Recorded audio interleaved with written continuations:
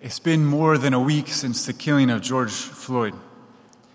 And since then, our nation has been in turmoil.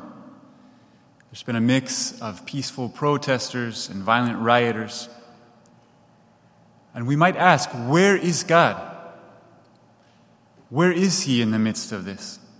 Is He watching from a safe distance? That's not what the gospel says.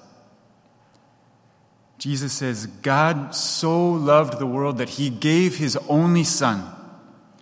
He went all in. He gave the best He had, His beloved Son. And Jesus, when He came into the world, didn't shy away from the violence. He didn't shy away from the brokenness of the world. He faced it. And He embraced it. He took it on Himself. He bore it in His body on the cross. But still, we might ask, well, what has that done for us? Now, 2,000 years later, there's still so much violence in the world. And God is God. Couldn't He intervene more directly? Couldn't He set things right? Couldn't He establish more just political institutions, more just laws? Well, if God came as a judge, now, who of us would stand? Jesus said, "For God did not send His Son into the world to condemn the world, but that the world might be saved through Him." He will come one day as a judge, and He will set all things right. But first, He came as a Savior, and thanks be to God. He came to save us, and salvation is inside out. It starts with the heart. God could establish perfect laws, but until He changes the heart, nothing changes. We need political solutions. We need legal solutions. We need cultural solutions. But most of all, we need a gospel solution. The summer after I graduated from college, I spent a month in Cairo, Egypt, living with Sudanese refugees. At that time, there were millions of Sudanese refugees living in Egypt because of the civil war. It was a brutal civil war that lasted over a decade between North and South Sudan. North Sudan was predominantly Arab and Muslim, and South Sudan was predominantly black and Christian or animist. And this civil war drug on for years. It was a war motivated by both racial and religious tensions. And I lived, when I was in Cairo, with a man named Samuel, who was from the Dinka tribe, the largest tribe in South Sudan. He was the principal of a school for Sudanese refugees. And one day he shared with me his testimony.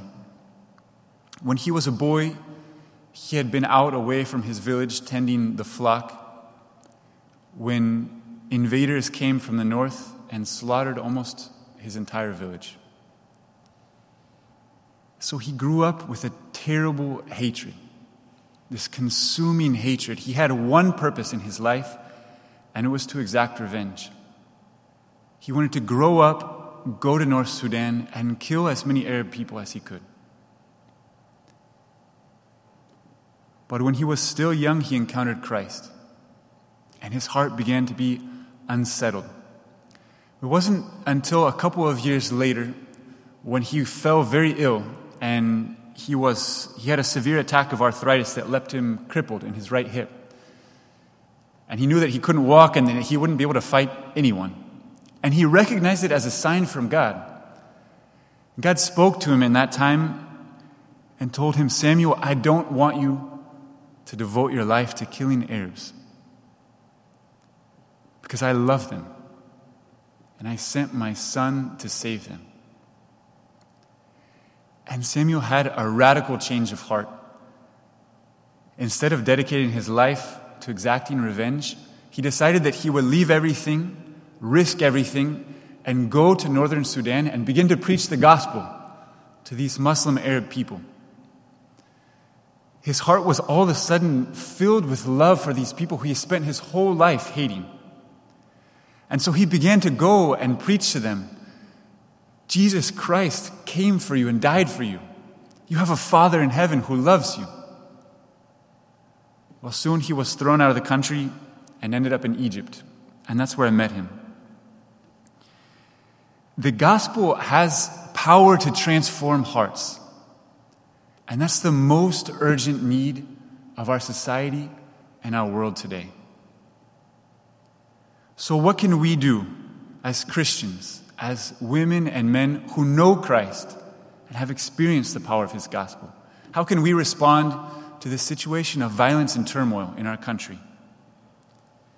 First, we can examine our own hearts, and we can ask honestly if we find there any racism, any indifference, or maybe we've suffered racism or prejudice, and we have there some unforgiveness, some bitterness. Let's ask the Lord to come and transform us, because he can do that. Second, let's pray. You know, when Samuel arrived to Egypt, he began to gather with other Sudanese people to fast and pray every day, every week, for the end of the civil war. Every Wednesday they would gather, they would fast all day, and in the evening they would gather and they would pray intensely with faith that God would bring an end to the war. And they prayed like that for years. But finally the war did end, and they believe that it's partly due to their prayers, and I believe so also. So let's fast and pray for peace in our country, a deep and lasting peace. Finally, engage. When God saw the brokenness of the world, he didn't remain at a distance. He sent his only Son. And Christ, when he came into the world, didn't remain at a distance, but he went right for the brokenness. I can't tell you what to do. That's a question of your own conscience that you have to pray about. But our gospel tells us how. If we're going to go and march and protest, then let's go with hearts full of love for our friends and for our enemies, for victims and for persecutors. Let's go and be ready to be persecuted ourselves, to turn the other cheek, to forgive, because love changes things. Or maybe we won't go out, but we're called to reach out to someone near to us, someone who's different, someone who thinks differently or looks different. Let's ask Christ to lead us out, to help us to engage and not to stay at a safe distance. You know, God wants more for our country and for our world than just tolerance. He wants more than just an end to violence. He wants more than just external peace. On the night before Christ offered his life on the cross, he prayed to the Father, "Father, I pray that they might be one, as you and I are one." That's the kind of unity that he wants for us, a unity that has as its model the unity of the Trinity, Father, Son, and Holy Spirit. 3 persons, one God. And one day he will draw us into that unity. That's what he's doing by the power of his gospel. One day, every tribe and tongue and nation will be drawn into the unity of the Father and the Son and the Holy Spirit. Let's pray and work with love that that day might come more quickly.